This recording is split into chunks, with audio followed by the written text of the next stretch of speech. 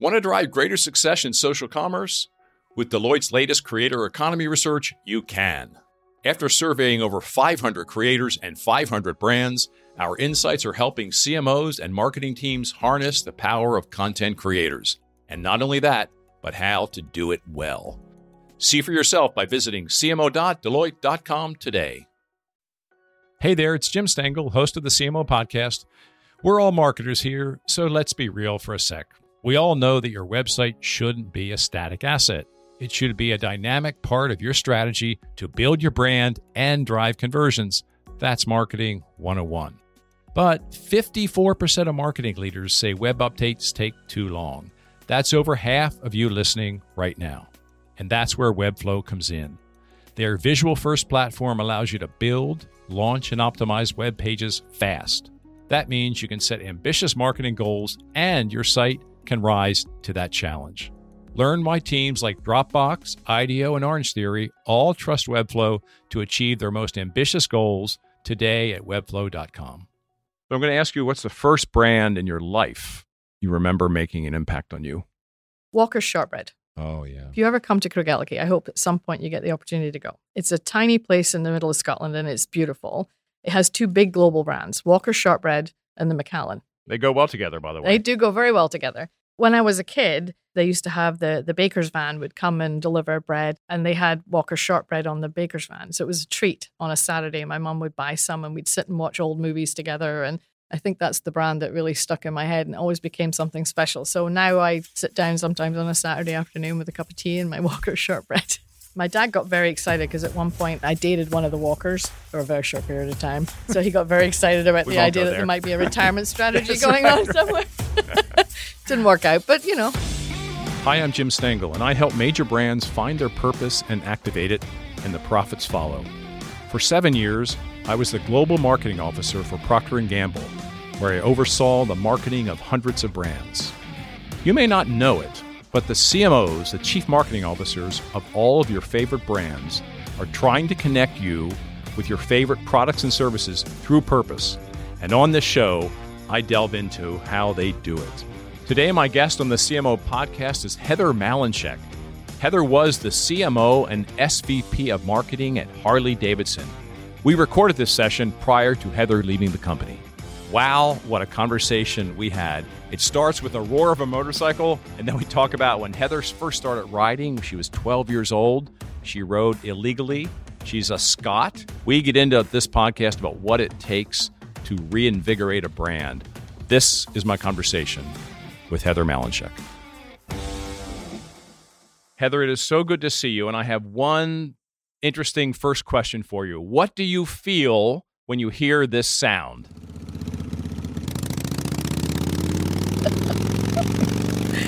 Oh, funny. Good. So that gives me goosebumps. Makes me wonder why I'm in a room like this doing this when I should be outside on a beautiful day.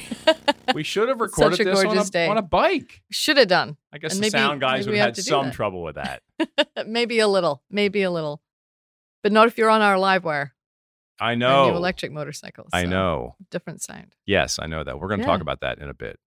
The first thing I want to say is I'm apologizing because when I was packing for this trip to come see you, I meant to pack my vintage Harley-Davidson racing jersey, which I love. Yes. The heavy cotton, the yellow and black, the big Harley-Davidson across the chest. So I was going to wear that for this. So I apologize in advance. I bought it at your museum shop about a year ago. Yeah. And we spent a couple hours at the museum. And I have to say, it was sort of, I don't even know how, I'm not sure I can tell you why, but it was an emotional experience going through that museum. Yeah.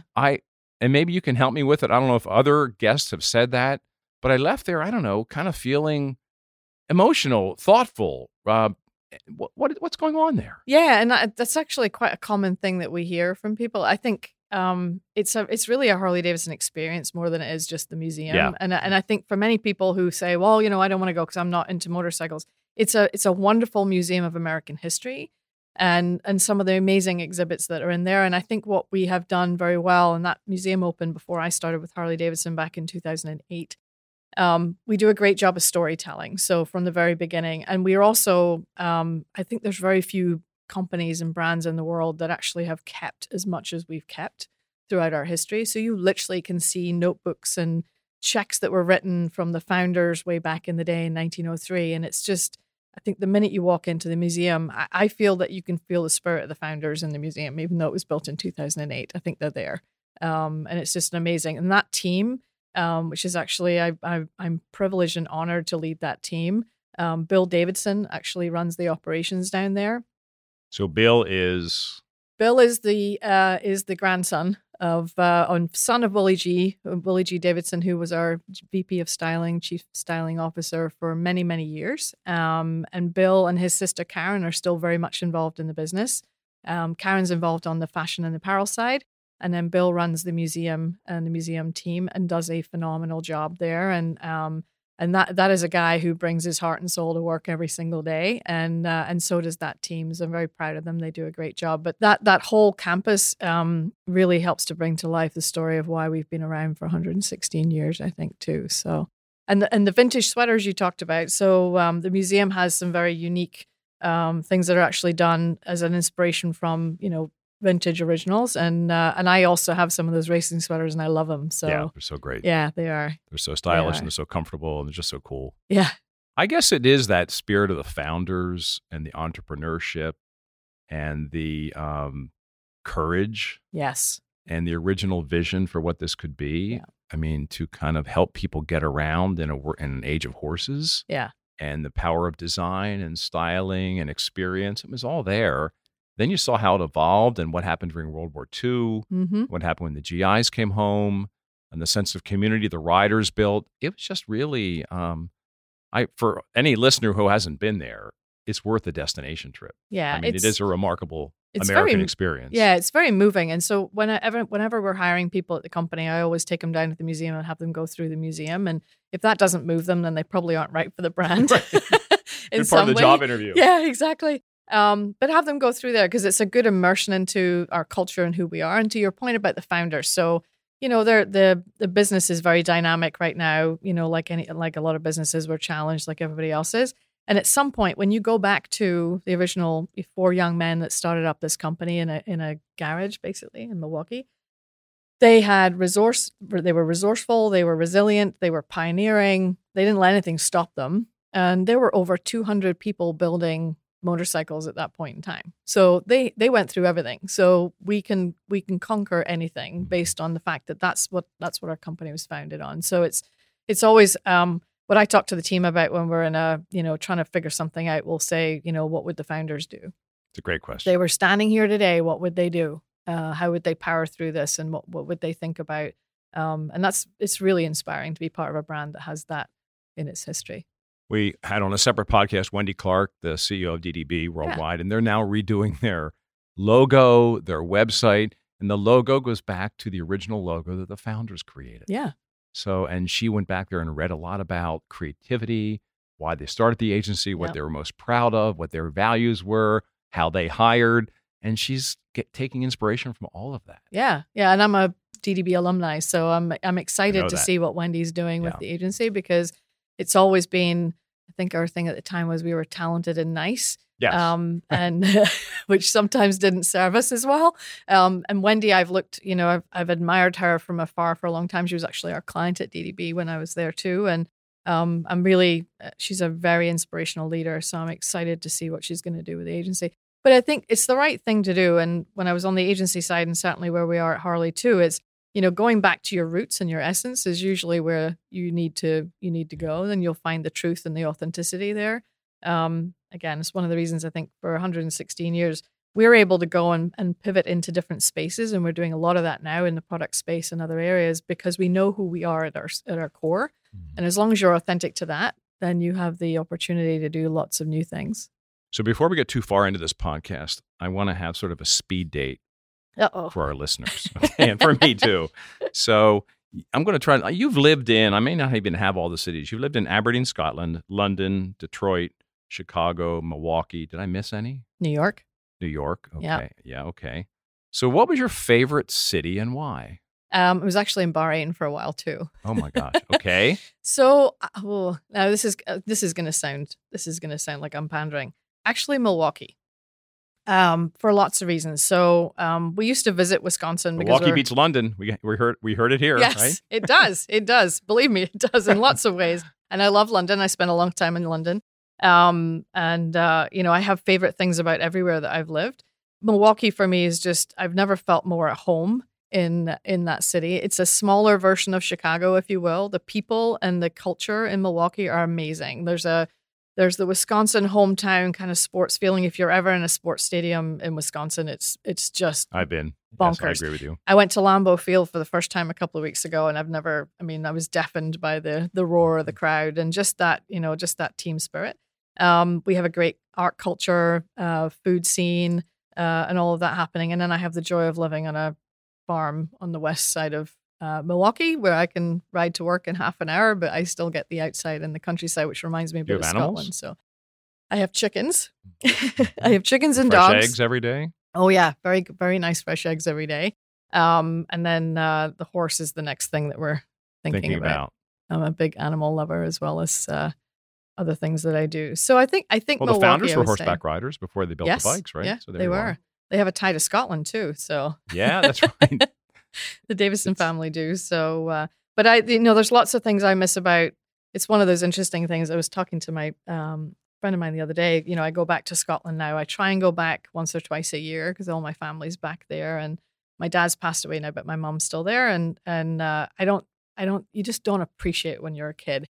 And I go back there now, and it's just one of the most spectacular places in the world. So, what do you do when you go back? What's your favorite thing to do?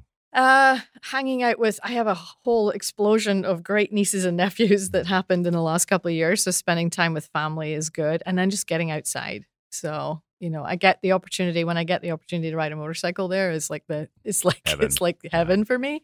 But it's just, it's a very grounding experience for me going back there. It's very, life is fairly simple there. Things are, people don't have a lot of, it's just a different way of life, I think. And it brings me all the way back to when I was young and lived there too. It doesn't change a ton. But I'm also very proud of what's happening there because the economy is doing better. The whiskey industry is doing better. I come from right in the heart of whiskey country. And it's good to see that sort of, what's really your go-to doing whiskey? It has to be the Macallan because that's where I was brought up, yeah. Essentially. I'm from a village called Craigellachie, which is about 500 people. And the Macallan is made within spitting distance of that on the sides of the River Spey. So I'm a My son Macallan just got girl. married, and I poured my last shot of Macallan for a guest, and I threw the bottle out. I must say I've had the bottle for many years. Oh. So I have to renew it. You have to renew it, Yeah. yeah. They're So- doing a nice so I will. job, actually, of expanding the brand and having different, in the same way that lots of brands are doing these days with different tastes and flavors. So next question. You started riding motorcycles when you were 12. Was that legal? no. Okay. It's part of the spirit, right? Yeah. So the story goes, so my granddad had an old motorcycle in his actually it was in his shed in his garden when I was younger. So he would sit me on it when I was a little girl and he would tell me stories about riding. I never saw him ride the motorcycle. I'm pretty sure it didn't move anywhere.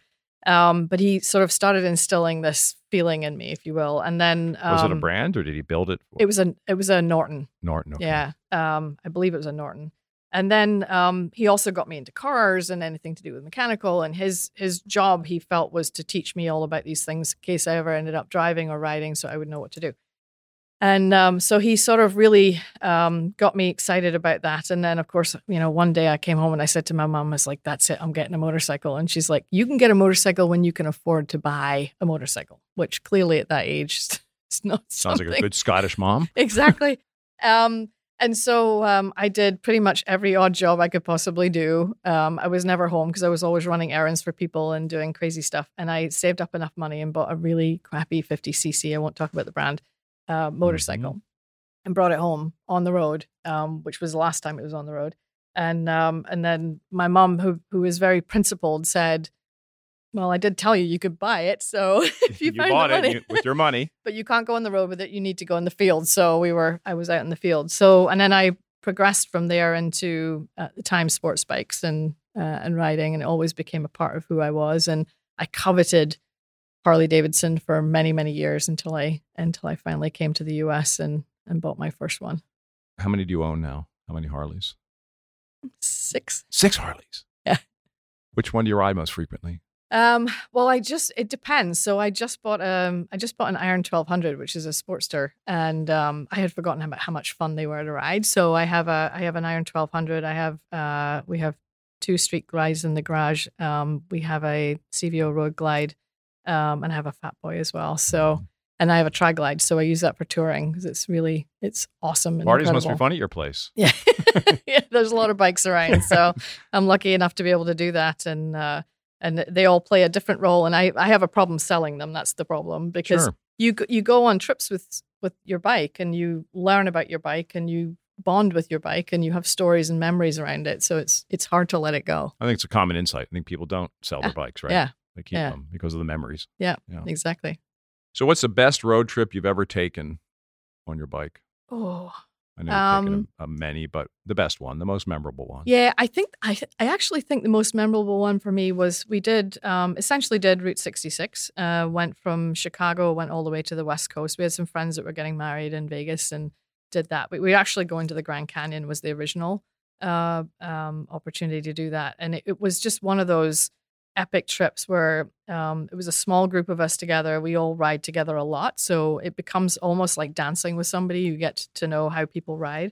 We rode all the way through, North Texas. We kind of rode through there. It was like interesting. And then into New Mexico and Arizona. And when we got to the Grand Canyon, we stopped at the hotel, and they said, you got to get up really early if you want to see the sunrise at the Grand Canyon. So we decided to do that. And I think that was to me, that was the pinnacle of the trip. So we went to the rim of the Grand Canyon, and, it's pitch black. You can't see anything. And then it just suddenly unfolds in front of you.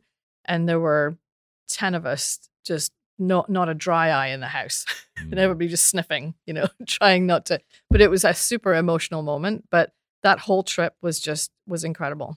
I mean, there's something about a road trip on a bike where you literally, you can't take much with you. And you have to be, and this is one of the things we've started to prove out through a clinical study, but you have to actually, you're very focused. It's a multi-sensory experience for you. You have to be very engaged. So you literally, I think we did that trip in about 10 days, and you are just cut off from everything else in a very good way. Your life is simplified. We don't fuss about where we want to eat at night, because it's really all about getting on the road and traveling. And there's something very powerful about that road trip, and it's hard to explain to people unless they go. But even if you go for an overnight, it just makes everything much more special. I think any experience where you're immersed and you're thinking about nothing else is so refreshing. Yeah. And so renewing. What would you say is the key to success for today's CMO? If you said data, you wouldn't be the only one. At Deloitte, however, we believe data is only half of the equation. The other half, story. Because data is the language of business, but story is the language of humans. And we believe the most successful CMOs know how to harness the power of both data and story. To learn more about Deloitte's CMO program and how we can help today's CMOs succeed, visit cmo.deloitte.com. So what's the favorite tattoo you've ever seen on a Harley community rider? Ooh, that's a good one. There's a lot of creativity there.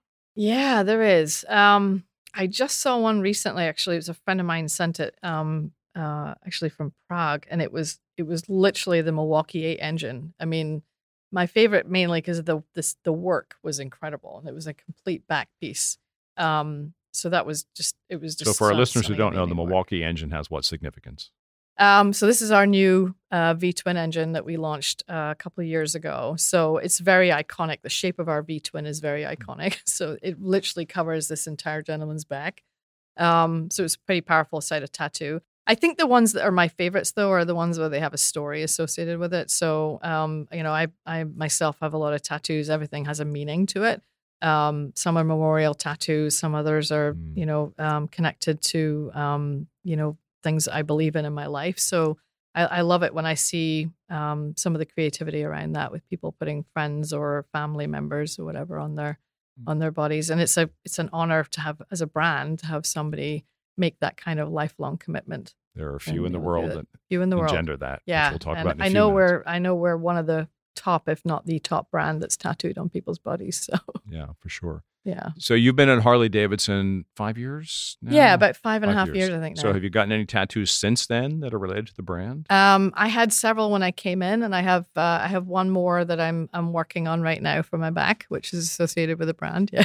You don't want to say any more about that? No. We're keeping it right. I tried. But yeah. Your grandfather was not a Harley rider, but he was a rider, Mm-hmm. and he understood, he got it about riding. So if he's no longer with us, so you think if he were here, and what would his advice be to you as head of marketing, CMO for Harley-Davidson? I think I'd like to think he's very proud of what we're doing today, because we're trying to have more people understand the power of riding. He actually wasn't the only one in my family. My grandmother rode in the 30s, which I only found out fairly recently. Any pictures of that? And well, we had when I was a kid, one of our houses burned down, which included my grandmother's stuff that got burned. But we're desperately looking for pictures because she was part of a club in Scotland. And it was during World War II when there were a lot of women going out and working and whatever. So she started riding then and kept riding. But I think for Granddad, it was, he was such a proponent of riding and getting outdoors and the power and the benefits of riding. I think he'd be happy about what we're doing today. I mean, a lot of the work that we're doing with the brand now is to try and help people understand that riding is actually something that can benefit you in many ways. We just did this clinical study with UCLA last year that proves out that actually riding a motorcycle reduces your stress hormone, the cortisol stress hormone, and is equivalent to riding for 20 minutes is the equivalent of 17 minutes of jogging. And it's far more enjoyable as somebody who's not a runner. But there's what lots department of did benefits. that research at UCLA? Was it like neuroscience or something? Neuroscience, yeah. And so we're continuing to sort of look at that and see what else we can do. But the benefits of riding really are really pretty powerful actually for people. I mean, it's something that we know intuitively as riders, but to actually have it proven out by science. And to explain it, right? And to explain it, yeah. I think so.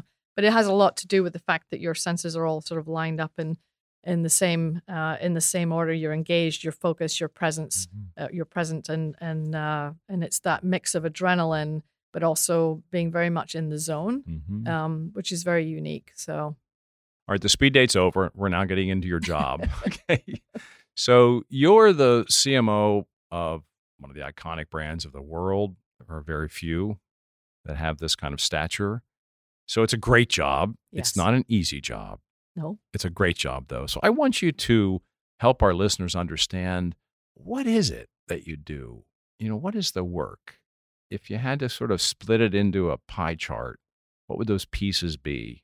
So there's several things. One of the reasons it's a great job, it has heavy responsibility with it. So as I said, we're 116 years old, so you don't want to be the CMO that's there when we don't do things the right way. There's a lot of responsibility to make sure the brand continues.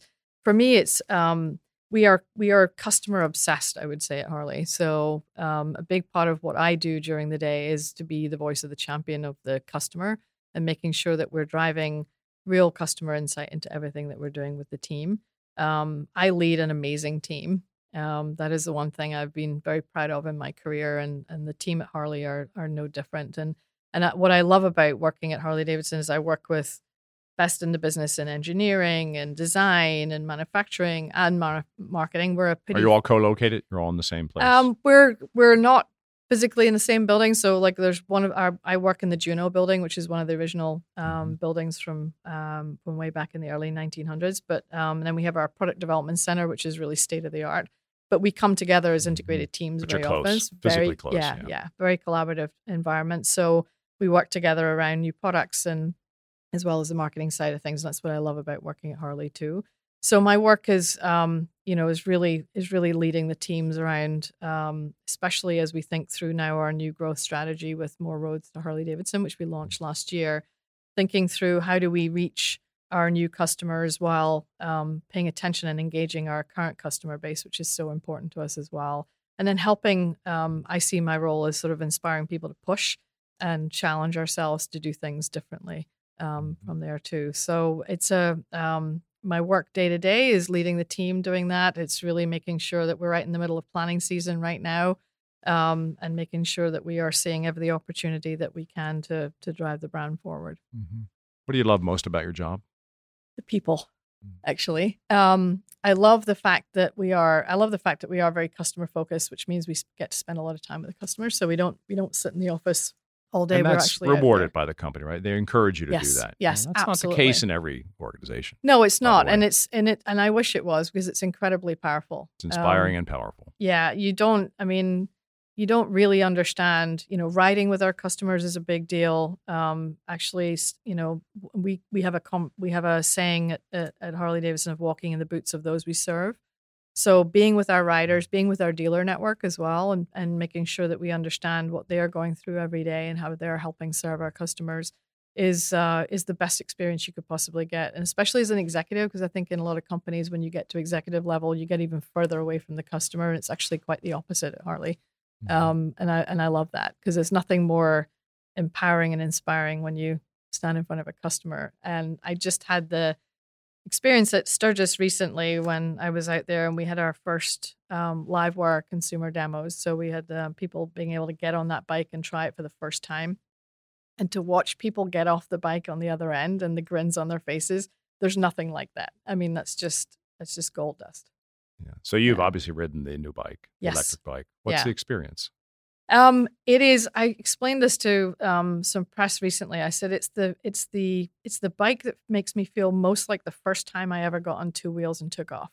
It's such an adrenaline fill, because it's like instant torque. So you take off immediately. This is a high performance motorcycle, and it's an incredible amount of fun, because it's literally just twist and go. You don't have any clutch. There's no gears to change. So you can really just focus in on the ride. And it's one of the most exciting bikes I've ever ridden. Actually. What's the sound? It has a sound. So it has a very distinct sound. It's more like a turbine, like a jet turbine, than it is anything else. So, we're known for our very unique sound. So a lot of people are questioning that, but this is just a different form of sound for us. And I love what our CEO says. He said, it's not about the sound of the bike, the sound the bike makes. It's about the sounds you hear. Because you can literally be riding, in staggered formation with somebody, and you can talk to them and be able to hear each other. It was a very different experience. Very different experience, yeah. But, great handling bike, and a ton of fun, just a ton of fun. And that whole space, that whole electric segment for me and for the company is very exciting, because as we get new people coming into riding who may not have driven a manual car before and don't know how to, figure out the gear thing, you don't have to worry about that. So it's a way for us to get more people into riding. Sure.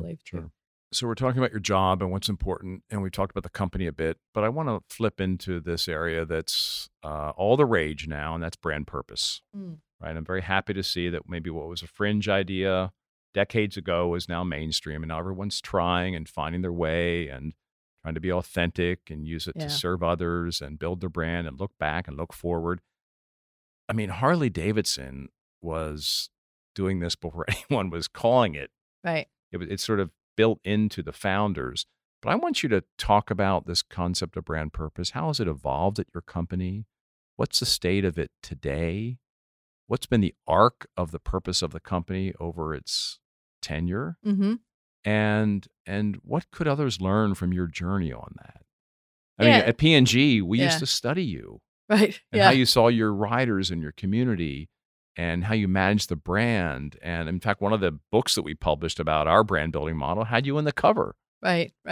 Yeah, and we're definitely So you would be a pioneer in this space. I'd just love to hear you speak about what others could learn about your journey. Yeah. And what is the status today? Yeah. So, and we've been making quite a lot of headway and sort of evolving where we're going. So our company purpose is about fulfilling dreams of personal freedom. And that's been with the company for many, many years. And that's, if you go all the way back to the founders, that's really what it was about. It was articulated, clearly articulated, quite a number of years ago. I think that what I believe is very different. This is just very different about working at somewhere like Harley-Davidson that is very unique. When I reflected on why I went there and what was different about that work environment, it's that I am surrounded by people who share the same values that I do, because they buy into what this brand is all about. And you can ask anybody from whether they work on the manufacturing line or in finance or sales operations or marketing or whatever, why do you come to work every day? It's in service of our riders, and it's to fulfill those dreams of personal freedom. And it's not just something that sits in a meeting room. It's actually really felt deep into the heart and soul of the employees and our dealer network. And I think that's a really powerful thing. How it's evolving, though, I mean, freedom is one of those things that's become a term that's become a little fraught recently. But thinking about what does that actually mean today? How's that relevant today? So it's what do we really stand for as a company? So we talk about we stand for unity. We've always stood for unity as a company. We're about bringing people together. You think about the passion and the power of our customer base. They come together regardless of socioeconomic background, gender, race, ethnicity. None of that matters when you're together. It's all about motorcycling and love of motorcycles. We're about the rebel spirit. So we've always had that in our history. And that shows up in different ways today, potentially, but it's really about rebelling for something that you really believe in.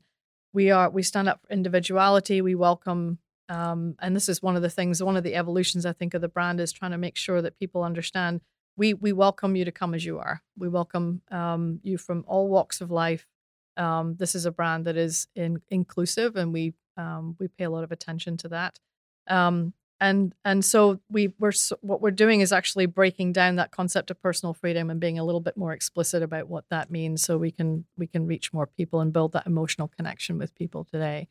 But I think the power of it is, literally that every individual in the company believes in their heart and soul that this purpose is part of who they are and what they bring to work every day, and they know what their contribution is to that. It's not just something that sits on a wall in a meeting room, but actually they can feel whether you're on the manufacturing line and you're building the bikes, or whether you're in finance that's paying the bills that enables us to do that, or whether you're working in my team as well. So that's the powerful You're thing. a special brand, right? You probably attract people who are interested in your brand purpose, but also the product and the experience and so on. So what would be your advice for someone who is in a category maybe with less emotional power to enact some of these concepts? What would be your advice if you got plopped in as CMO of a different category, Mm-hmm. different brand that didn't have the inherent emotional connection to the experience and product and brand that you have?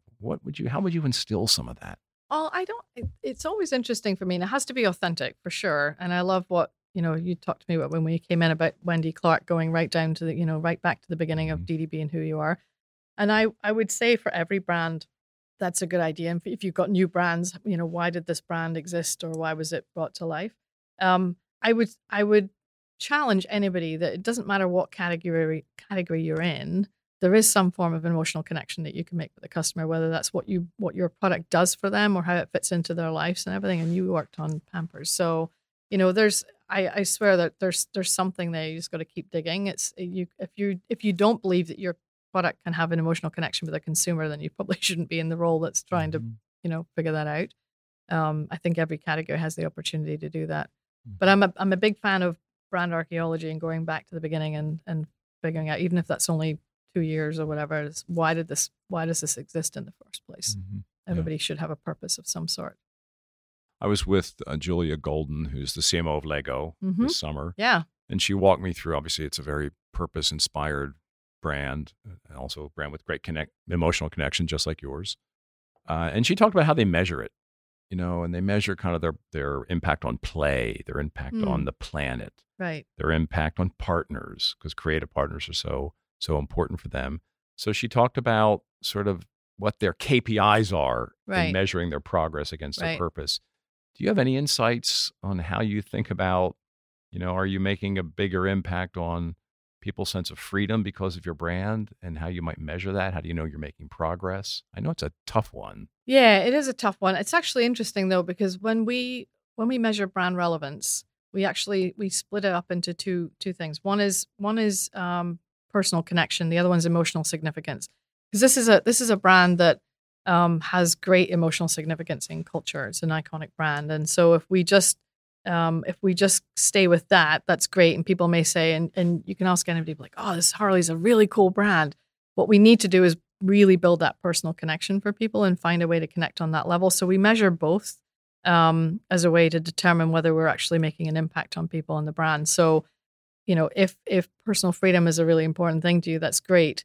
How does that then connect to Harley-Davidson and to you personally? And can we then bring you in on the brand that way? So we push for that. Lego's an interesting one, and I really admire what they've been doing. We just started a partnership with them, actually. They just built us a build kit for a Fat Boy.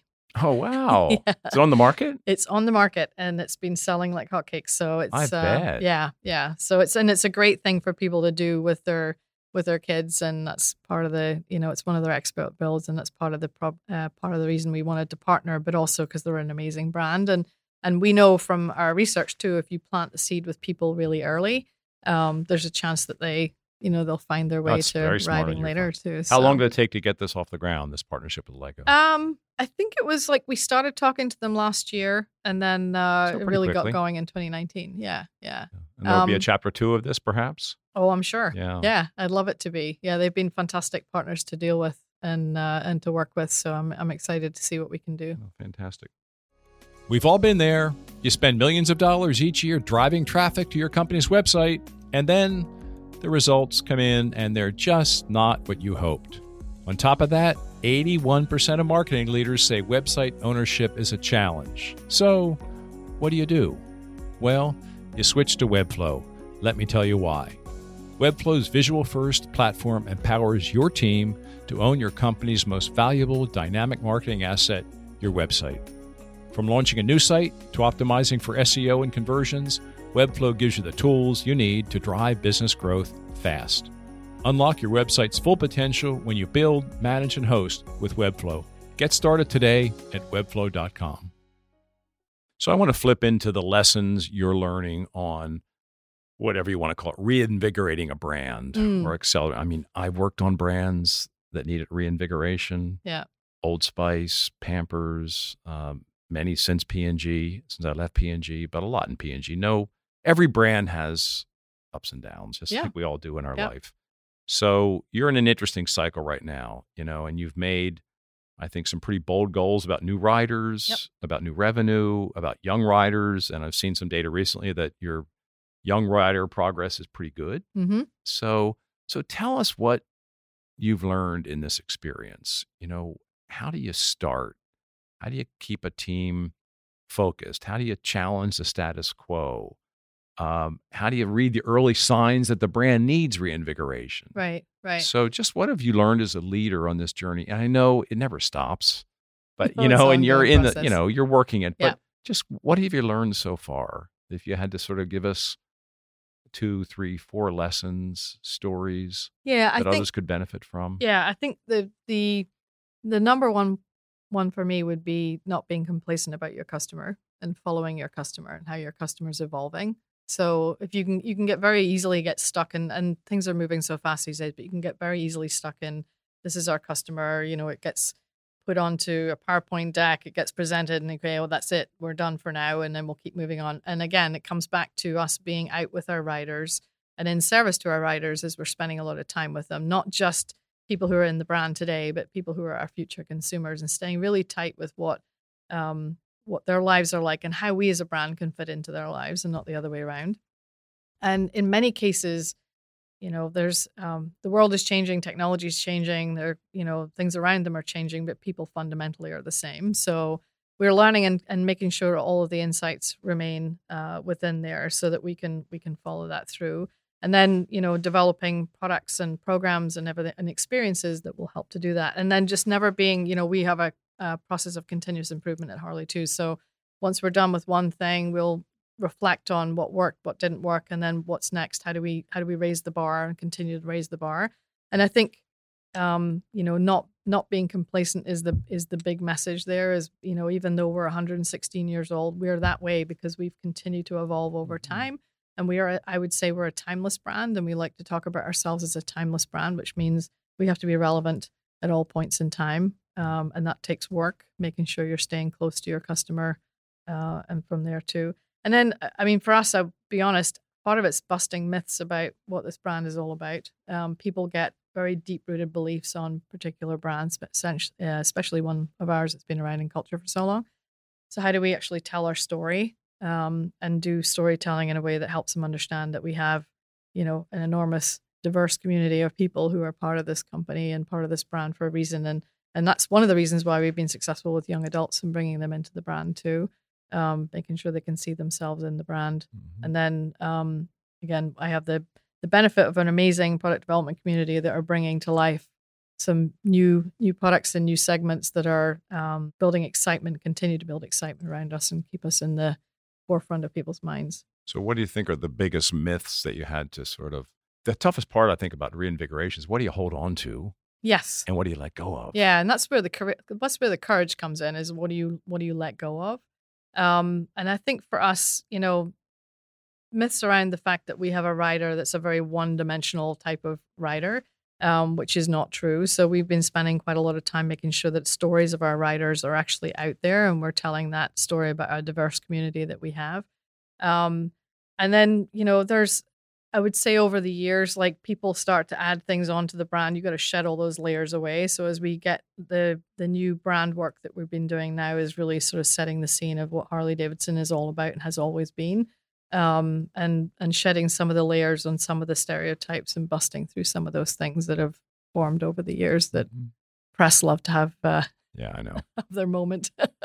Is there an important new capability you've had to create or build on this journey? Could you do it with your current organizational capabilities and people, or is there a sort of did you have to create something new, whether it's on consumer understanding or consumer experience or product development or?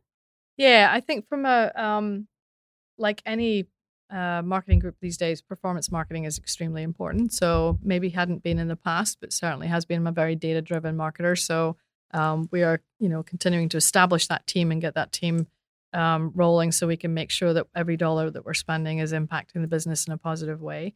The process of product development, I would say, has been, in many ways, has been the same since this company began. Because even back in the 30s and 40s, our founders were taking bikes out and showing them to people and asking them what they thought. We do it with a little bit more science these days, but essentially we're doing the same thing.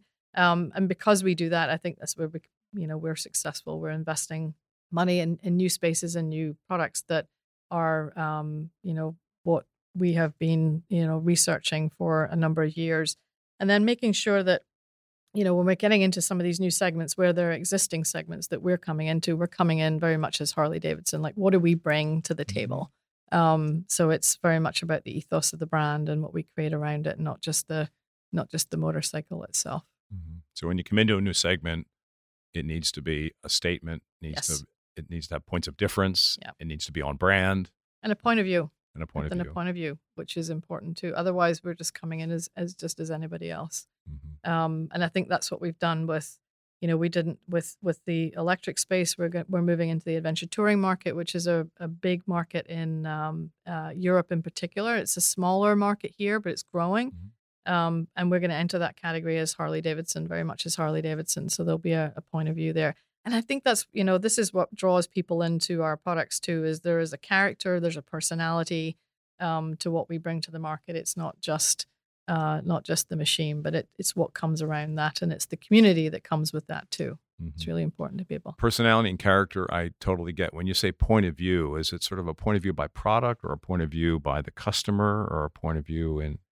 Yeah, I mean, I think our customers, if I think about the adventure touring space, for example, it's we want to have people understand our point of view on adventure touring, which is around exploration, and it's not about conformity. It's about being an individual and going places that people wouldn't go, and measuring your success in your tour on the miles that you've ridden and some of those things. So it's giving a point of view on what we believe in as a brand in that space, and then drawing people in based on that.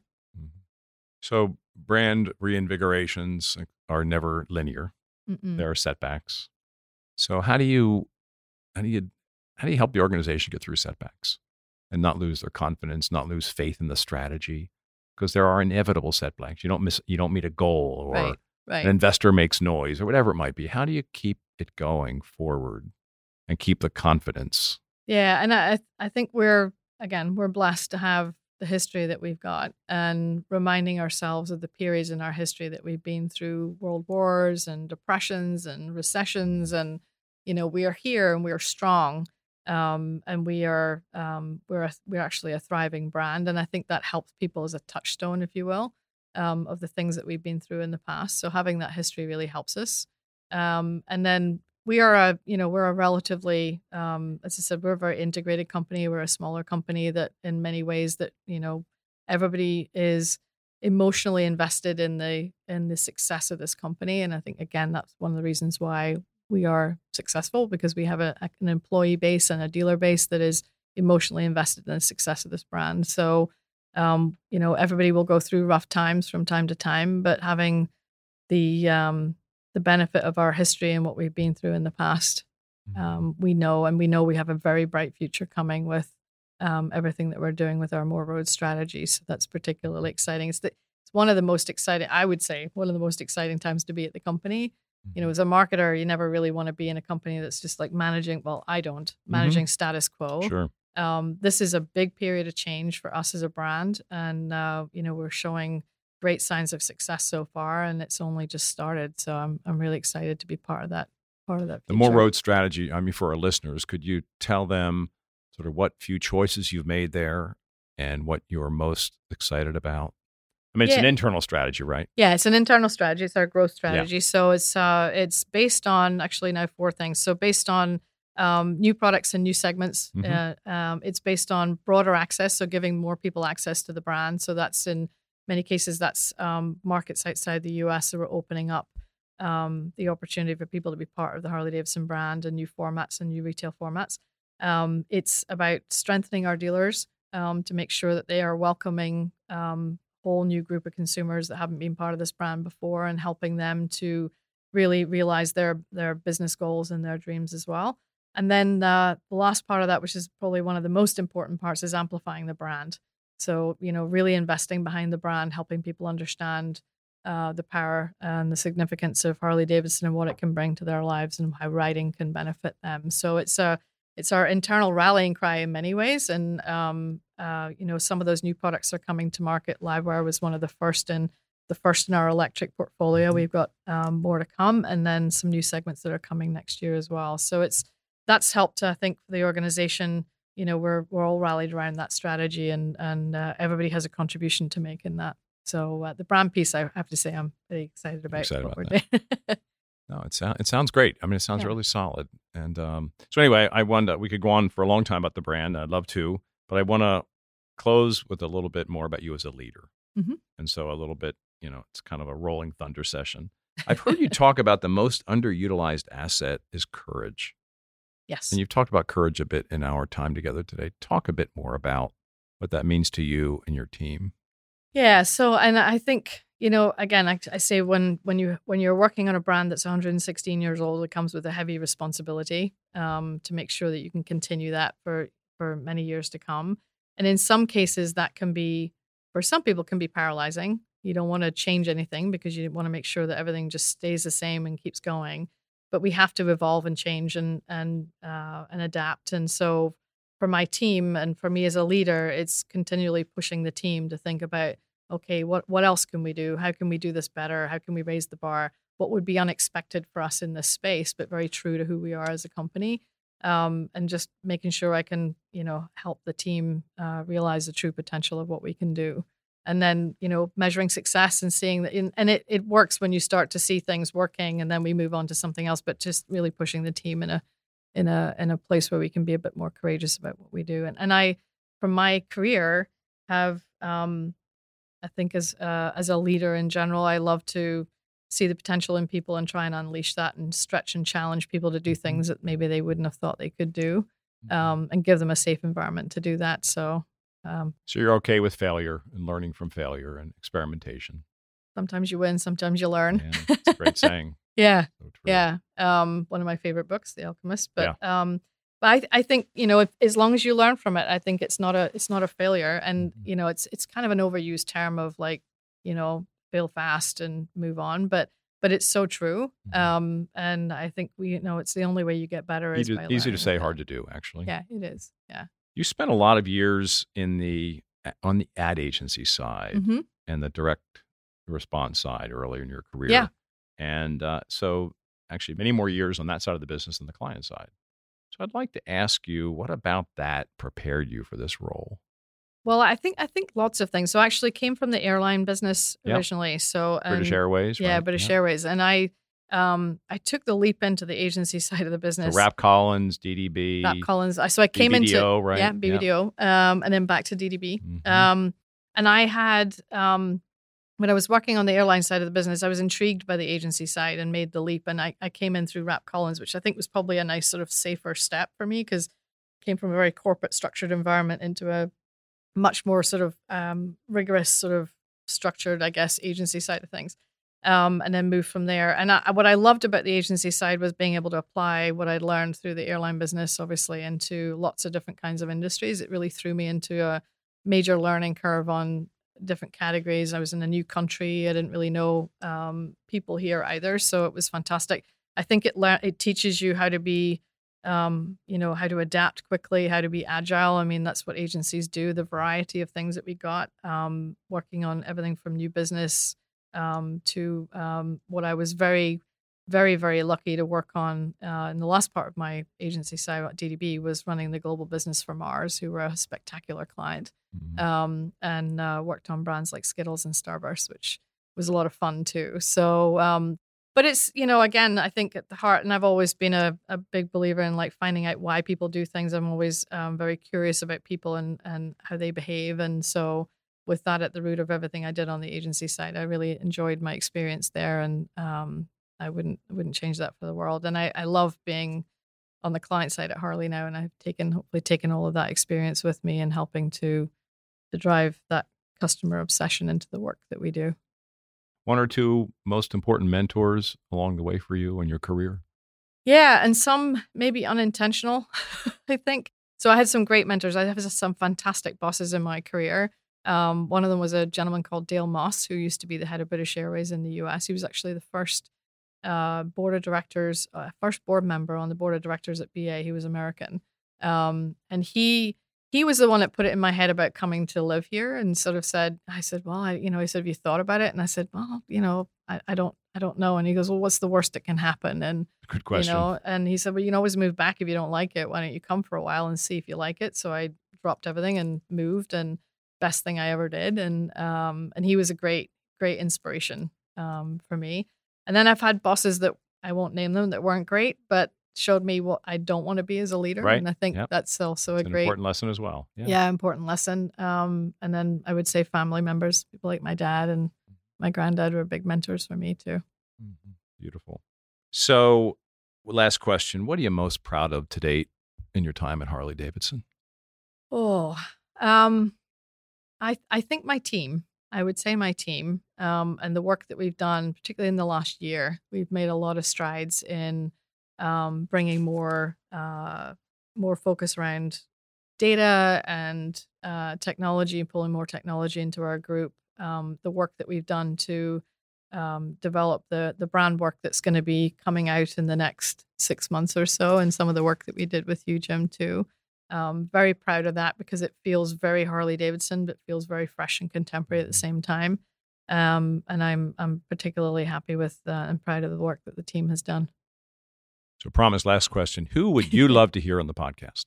Well, you took Wendy Clark from me. Yeah, right.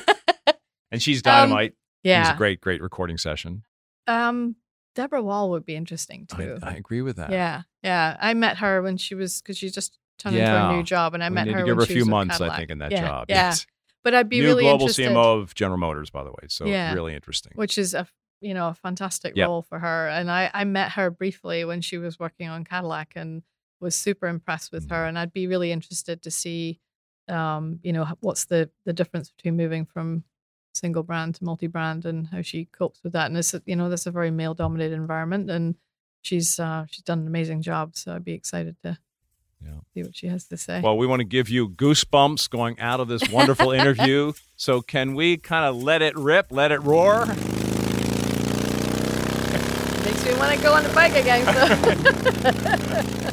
Thank you, Heather. Yeah, thank you so much. Splendid, really thank wonderful. You. That was my conversation with Heather Malenshek. There were so many lessons in here about reinvigorating a brand, how to expand the kind of appeal of your brand. What I loved most about the conversation was talking about her grandfather and how he got her interested in riding and mechanics, and he's still very fundamental to Heather as a person and as a leader. That's it for this episode of the CMO Podcast. If you found this helpful and entertaining, I would be so grateful if you could share our show with your friends. And I would be super happy if you subscribed so you can be updated as we publish new episodes. And if you really want to help, leave us a 5-star rating and a positive review on Apple Podcasts or wherever you listen. The CMO Podcast is a Gallery Media Group original production.